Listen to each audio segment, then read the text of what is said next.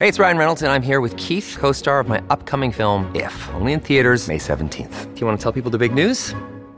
All right, I'll do it. Sign up now and you'll get unlimited for $15 a month and 6 months of Paramount Plus Essential Plan on us. MintMobile.com/switch. Upfront payment of $45 equivalent to $15 per month. Unlimited over 40 gigabytes per month. Face lower speeds. Videos at 480p. Active Mint customers by 531.24 get 6 months of Paramount Plus Essential Plan. Auto renews after 6 months. Offer ends May 31st, 2024. Separate Paramount Plus registration required. Terms and conditions apply if rated PG.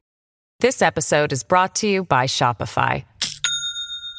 Do you have a point of sale system you can trust, or is it a real POS? You need Shopify for retail. From accepting payments to managing inventory, Shopify POS has everything you need to sell in person. Go to shopify.com/system, all lowercase, to take your retail business to the next level today. That's shopify.com/system. Thanks for listening to The Gist. If you want to check out an ad-free version and bonus content, go to subscribe.mikepesca.com. It is the best way to directly support our endeavors. It's Friday, March 30th, 2023 from Peachfish Productions. It's The Gist. I'm Mike Pesca. We do not know the exact charges against Donald Trump. The indictment has not been released. It hasn't stopped partisans from declaring them righteous or wrong to the point of riotousness, which has been a theme worrying about potential unrest and violence that might occur, that might be spurred on by the former president and future inmate. Possibly, maybe. Point of the spiel.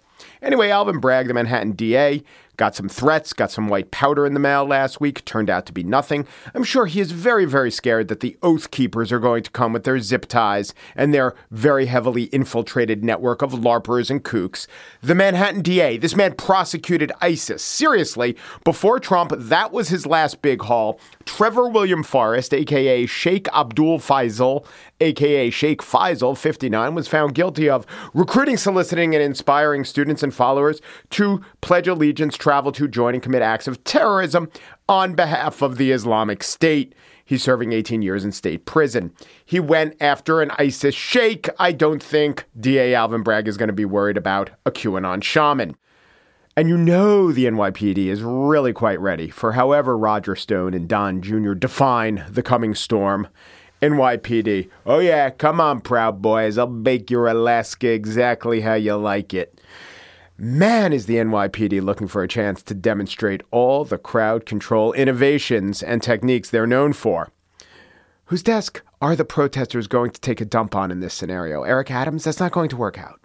None of this is to say that prosecuting a president is going to be easy, but Bragg has been signaling he's up for the job. He's been showing his steadfastness. Today, just as he was indicting a former president, the office of the DA was still going about the business of keeping the New York streets safe. The website had 2 news releases posted today, neither about Trump. One was about a hate crimes prosecution. The other was DA Bragg returns 11th century antiquity to Cambodia.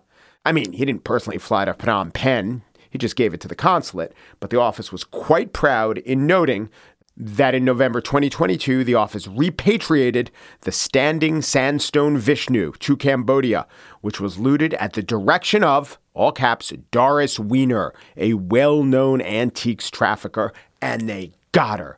The DA always gets his man, even when the man is a woman and an antiques dealer and someone who died in 2011 at the age of 88. After selling items to Jackie Kennedy and donating parts of her collection to the Metropolitan Museum of Art. The point is, this DA will not rest. Who matter commits the wrong.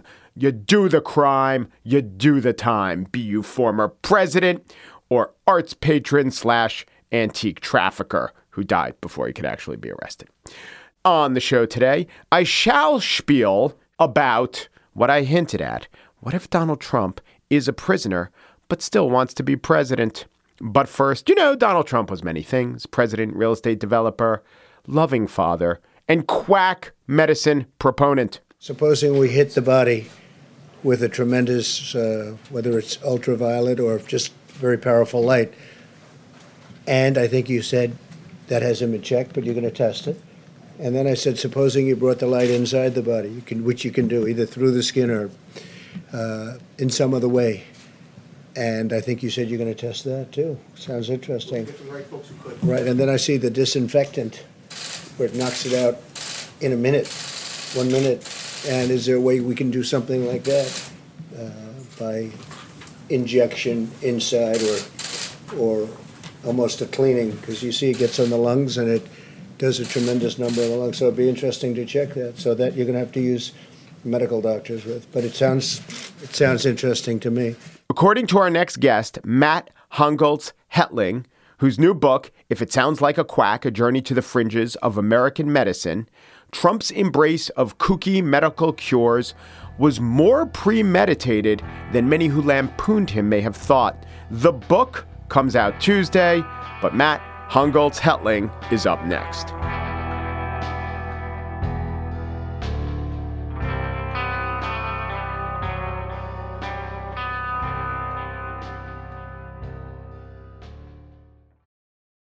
This episode is brought to you by Shopify. Do you have a point of sale system you can trust, or is it a real POS? You need Shopify for retail. From accepting payments to managing inventory, Shopify POS has everything you need to sell in person. Go to shopify.com/system, all lowercase, to take your retail business to the next level today. That's shopify.com/system. The one true cure, it has ensorcelled us and evaded us from time immemorial. As we chase the one true cure, we butt up against science with a capital S, bureaucracy, the ignorance of others, and so many pitfalls. Another thing that we often find ourselves butting up against in the search for the one true cure is that there is not a one true cure. This does not dissuade many from pursuing the goal. And this pursuit is by turns tragic, hilarious, and just fascinating, as documented in Matthew Hungholtz-Hetling's new book, If It Sounds Like a Quack, A Journey to the Fringes of American Medicine. Matt, welcome to The Gist. Thank you very much. That's a great intro.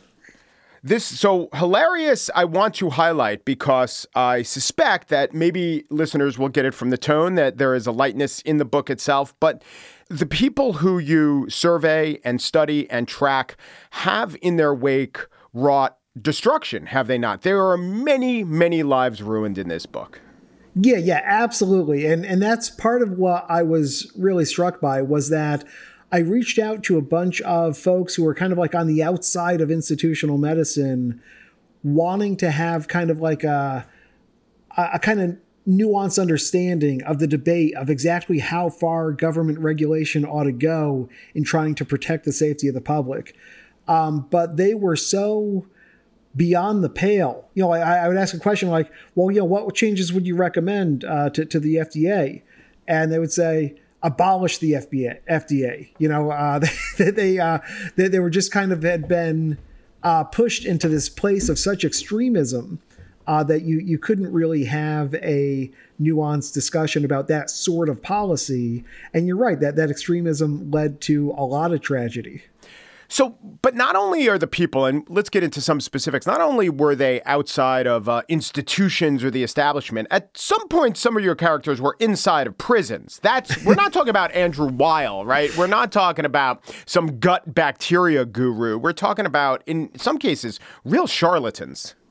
That's a really, and that's part of the tragedy, I think, of it, is that at one point, these were a bunch of straight arrow Americans who were kind of out there, who thought that they had stumbled upon this amazing medical revolutionary discovery, right? And some of them were bringing them to the public in what they thought was good faith.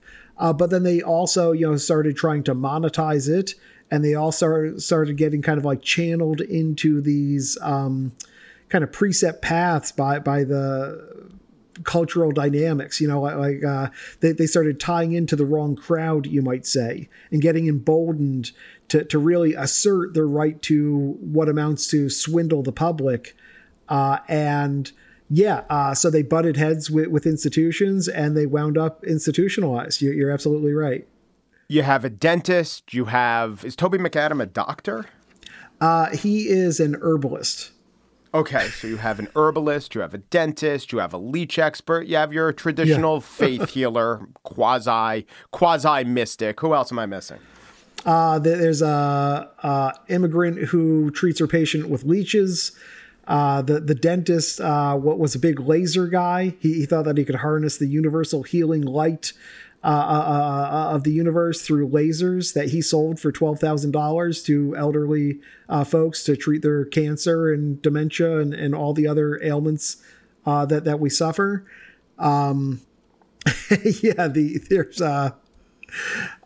a guy who thought, basically a guy who sold a product called MMS, Miracle Mineral Supplement, which is like a diluted form of bleach. And the guy who sold it was an Alabaman gold miner who thought that he was an alien from the Andromeda galaxy. So very, very colorful folks. Right, not just an alien. All the residents of his planet were gods also. Yeah. Planet of the Gods is how his planet name would translate into our earthly English language, under the control of an evil ruler named Manzanora. Which has an Italian ring to it, I gotta say, Mike. Manzanora. So when we hear bleach in the veins, a listener might say, oh, I remember where this was floated. There was this prominent fellow who you referred to as the former game show host. You might know him as Donald J. Trump. And he talked about, blasting the skin with ultraviolet and bleach in the veins. And you trace that it wasn't the alien guy, but it was another the MMS guy who wrote to him. And are we sure that Trump got the letter?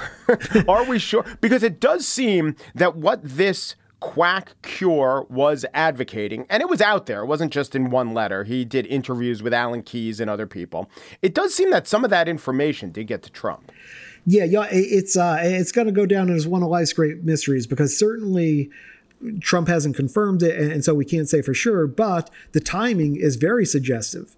He says that he sends bleach and a letter to Trump, and then a week later, Trump is on national television at one of these pandemic conferences saying, hey, what could we cleanse the body with bleach? What do you think of that?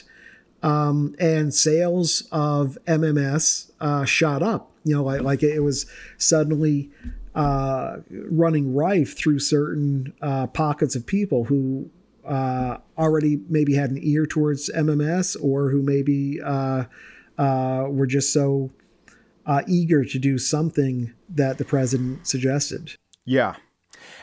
And so that's one way that you document how, if one were to look at this book and say, okay, it's a collection of quirky quacks, or maybe we could laugh at them, or maybe if we have a lot of sympathy and empathy, we could feel bad for their victims.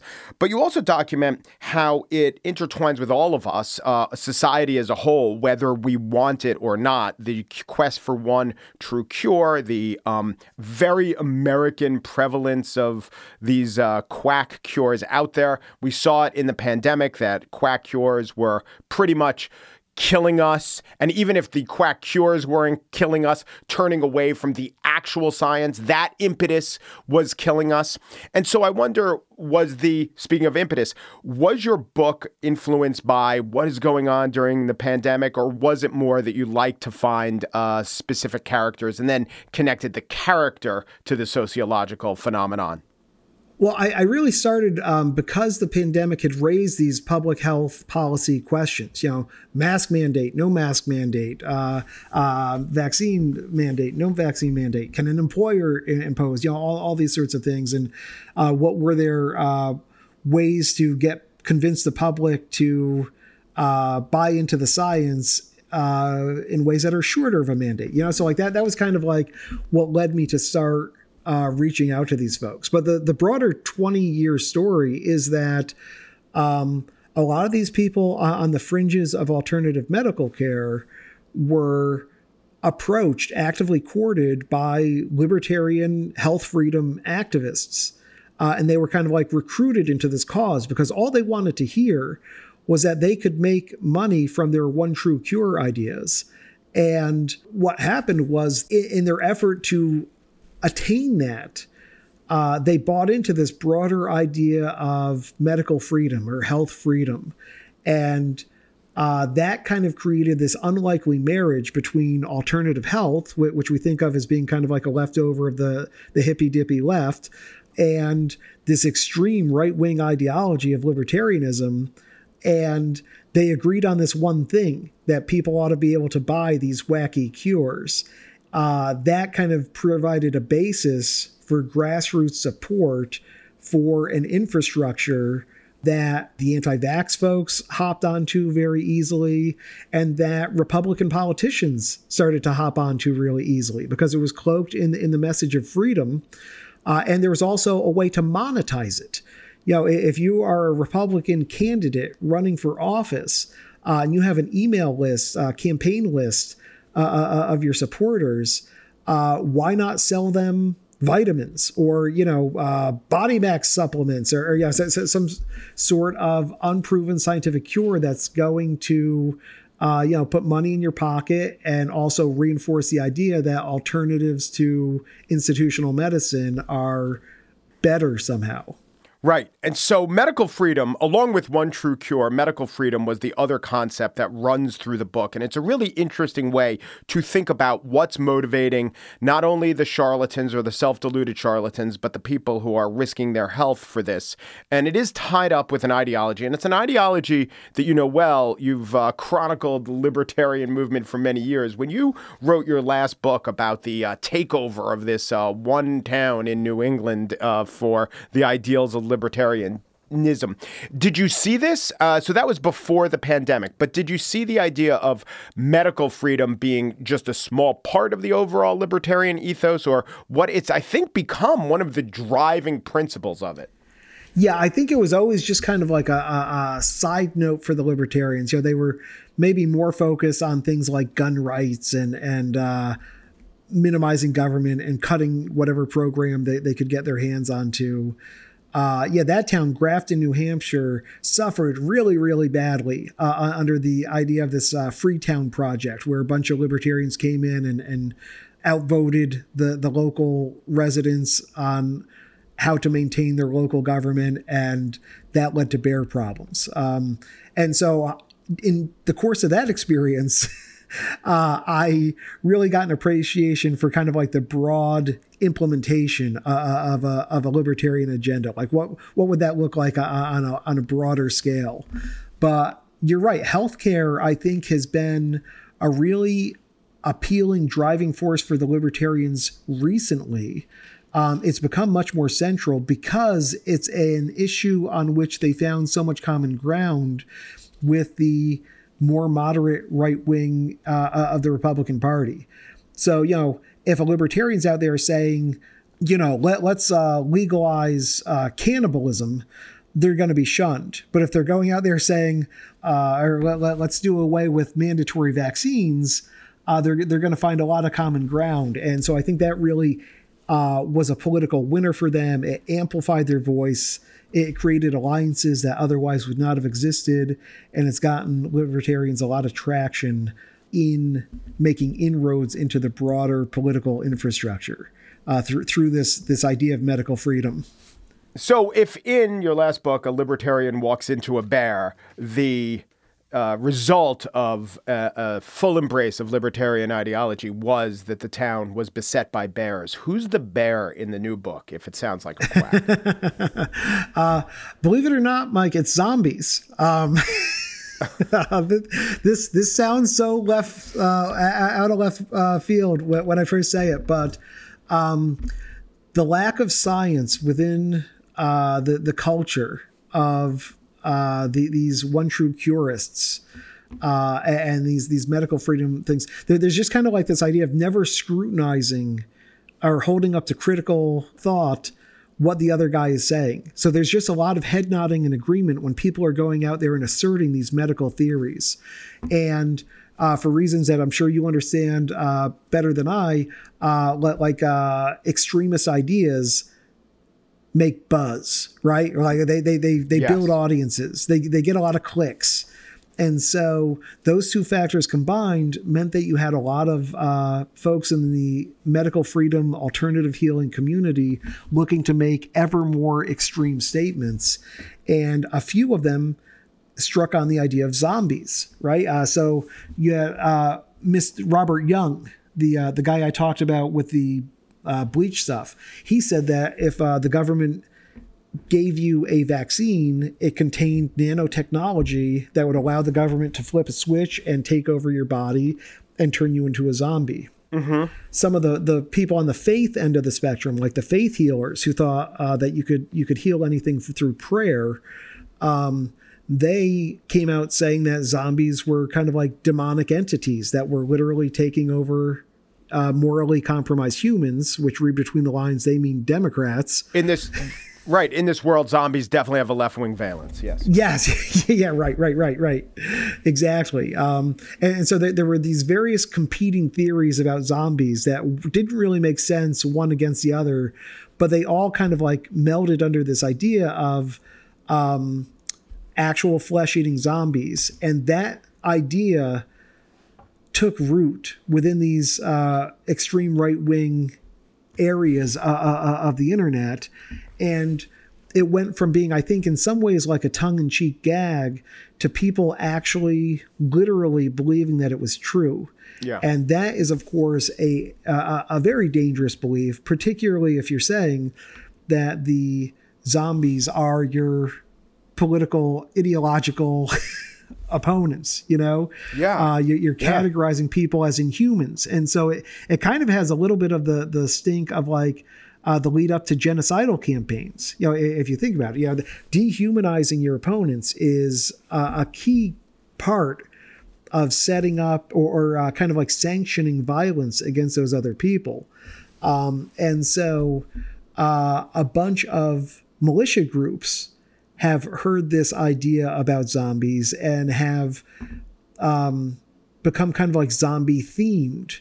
And so they used to go out and do survivalist training, and the idea of like what would happen if there was a hurricane, and how would we operate? How would we survive when society breaks down in the aftermath of some natural disaster? And now instead you have militias that are out there saying, what would we do in the face of a zombie apocalypse? And those are very different framings. And you can imagine in one, you're going out with, a hot toddy and a warm towel to wrap people up, the survivors. And the other, you're going out and you're just shooting them, so it's a really dangerous idea to be floating around out there. Right. And it's such an extreme idea that it is tempting to dismiss it. I mean, you don't have to really dwell with the actual logic of the idea. But as a phenomenon, why it's important to consider is you just put your finger on one aspect. If even a very small percentage of the far fringe believes it, they can be dangerous and they can cause political violence. But I look at it as an interesting point of sociology, that one of the reasons that these ideas that are so discredited and obviously discreditable gain traction is because of the nature of coalition politics. So you as a libertarian, or one person as a libertarian, your whole thing may be whatever more, mainstream Rand Paul manifestation of libertarianism might be, all the hoops you have to jump through to put up a porch. And you make common cause with other libertarians, and their big issue might be, a little bit more to the extreme, something like sovereign citizen movement, or does the IRS really have a right to take our taxes? And then to make further common cause, you got these zombie guys, but at some point it becomes impossible to kick them out of your coalition. So this gets to the question of, well, what can be done? Is it just some of it is you have trials and you put some people in jail. You hope the FDA still has enough sway to discredit these theories among people who listen to the FDA. But I do think that at some point it becomes incumbent upon the more powerful mainstream people in the coalition to cast out the extremists. I don't know if that's happening, though. Yeah, no. In fact, what you find instead is that a lot of the more influential people in the media and in politics, that they are kind of subtly dog whistling these zombie beliefs. During the Super Bowl, Trump ran an ad about Biden where he portrayed Biden as a zombie. You know, it was kind of like the distorted effect, camera shots and stuff like that to just kind of exaggerate some of Biden's mannerisms and saying that he was literally like a zombie and therefore needed to be drummed out of the White House. You have other Republican legislators in Florida who called a gun rights bill like the zombie apocalypse bill. You have Alex Jones screaming at his audience that liberals are trying to like eat their brains and stuff like that. So it's really like a seamless transition. You know, it's like a spectrum of belief and people just get sucked down into it. And right now there's a woman on trial, Lori Vallow, for killing her own 2 children because she believed that they were zombies. Which was in accordance with the teachings of a, you know, kind of like a right-wing faith-based cult. You know, it was some of the same idea that like demons come up from below and they take over people and turn them into flesh-eating zombies. So yeah, she killed her 2 kids and now she's on trial. And you know, there are other examples out there too of people who have taken these zombie beliefs and acted on them. You know, if they were real, we should all act on them, right? Yeah, we should be out there killing the zombies. So once you've crossed that threshold, you know, there's not a lot that can be done. Last thing I want to ask you about is the tone. You're a funny guy. You're a very, very funny writer. Some of these things are so ridiculous, they call for ridicule. Yet you don't lay off the pathos when it's necessary. You convey to the reader the real costs. Was that hard to find that tone and when to ridicule and when to express despair? Thank you for saying that those kindnesses, and yeah, certainly much funnier on the page than I am here talking to you today. I think I really try to use humor in the book because I think basically it makes it more palatable to a broader audience, you know? And so anytime I can poke fun and I hope that people understand that I find the same flaws in myself.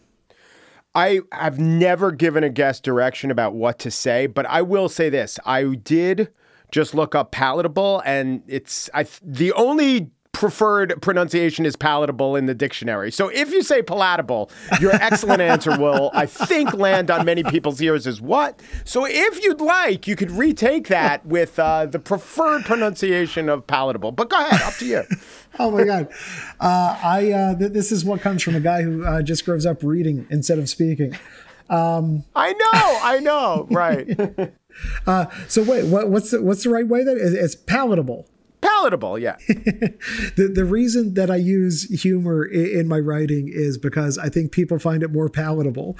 You know, there's a broader, there's a big tradition of preaching to the choir, and preaching to the choir only gets you so far, right? You really need to go out and win the hearts and minds of folks in the middle. You need to come at them from unexpected directions and give them a great show while you're convincing them that some of the folks that they've bought into may be not the right crowd to be running with. Well, I hope that this horrible embarrassment on the gist will lead you to a lifetime of saying palatable. By the way, have you ever heard of the concept of, this is what I was thinking of, and it's a concept I became familiar with, and it's actually been very informative to me in my work. Have you ever heard of the concept of Burkean frames, named after Kenneth Burke, who was a critic? No, tell me about it, please. Okay, so he had these frames based on literary genres. It's sort of just the way of looking at the world. And the big ones were the heroic frame and the tragic frame and the comic frame. And I have always looked at life through the comic frame, which isn't to say that nothing is serious and that there aren't stakes, but essentially that the world is essentially a burlesque and that people and human beings can be foolish, and to relate to the audience on that level, it includes some puns and wordplay and silly humor and things like that, whereas the tragic frame is about stakes and victims. And I just think you write as the way I like to receive information, which is more through a comic frame, which doesn't necessarily mean you can't convey tragedy. Yeah. No, you've stated my approach much better than I ever have. I find that to be a really relatable sentence. Yeah. The best. That was awesome. Okay. It is all and so much more in the new book by Matthew Hongoltz Hetling. If It Sounds Like a Quack, A Journey to the Fringes of American Medicine. Matt is a Pulitzer finalist and the author of the critically acclaimed A Libertarian Walks Into a Bear. This is the second in his series about animals. Thanks so much, Matt. Thanks so much, Mike. This has been a blast.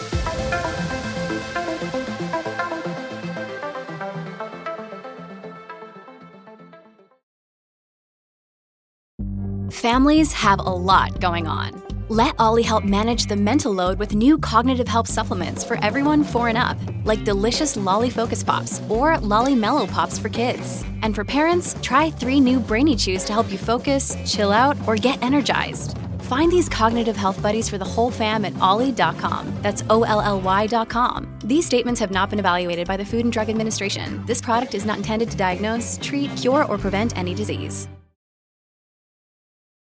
And now the spiel. Michael Barbaro took us up to the last logical conclusion today on The Daily when he had reporter Bren Protis on talking about the indictment of former President Donald Trump. But he could face up to 4 years in prison. Wow. So it is possible that we could have a convicted former president headed for some prison sentence running for president in the middle of 2024. Correct. But to be clear, you do not need to have a clean criminal record to be able to hold the office of the presidency. In other words, Trump could be convicted and still be reelected. Correct. Under the Constitution, that's the deal. But the thumping music tells you we're out.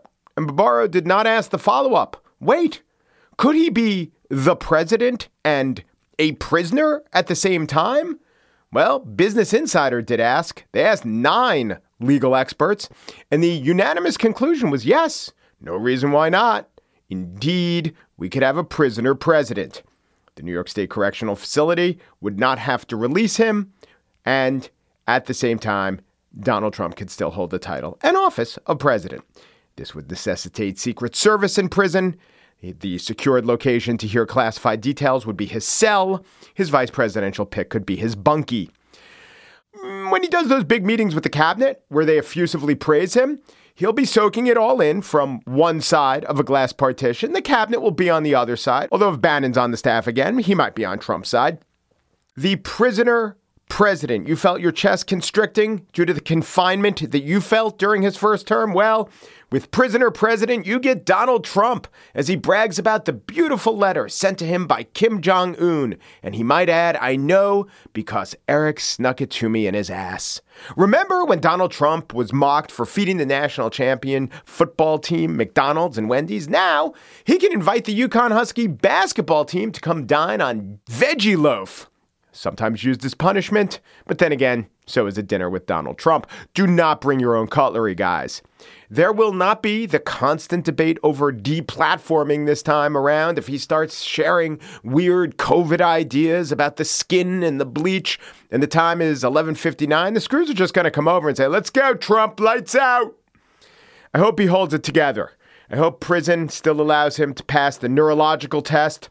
Person, man, other men, all men, gray bars, more gray bars, cot, TV. Oh, and speaking of TV, when the Muslim Brotherhood wants back control of the remote and the Aryan Brotherhood agrees, now the Mexicans are going to pay for it.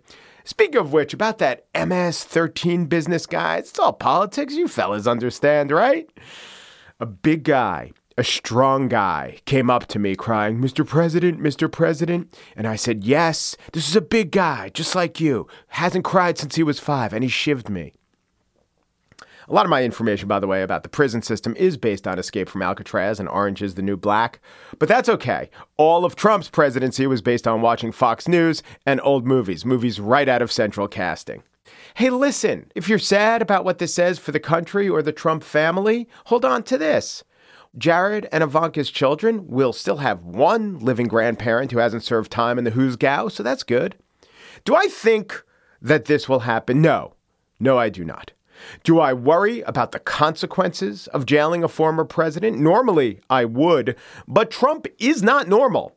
My take is he's so denigrated the office that this is the upside of him turning it into a sideshow or a clown show. His whole thing is he is a chaos agent who does not follow rules. So in general, if there were a rule that a country where the stakes of leaving office is the president might land in jail, that would generally be bad. But in the specific case, it's just Trump, crazy Trump. I want season 2 of Prison President. I could be wrong. We could all be governed one day soon from the Fishkill Correctional Facility, where there is already a request on file against conjugal visits signed Melania Trump.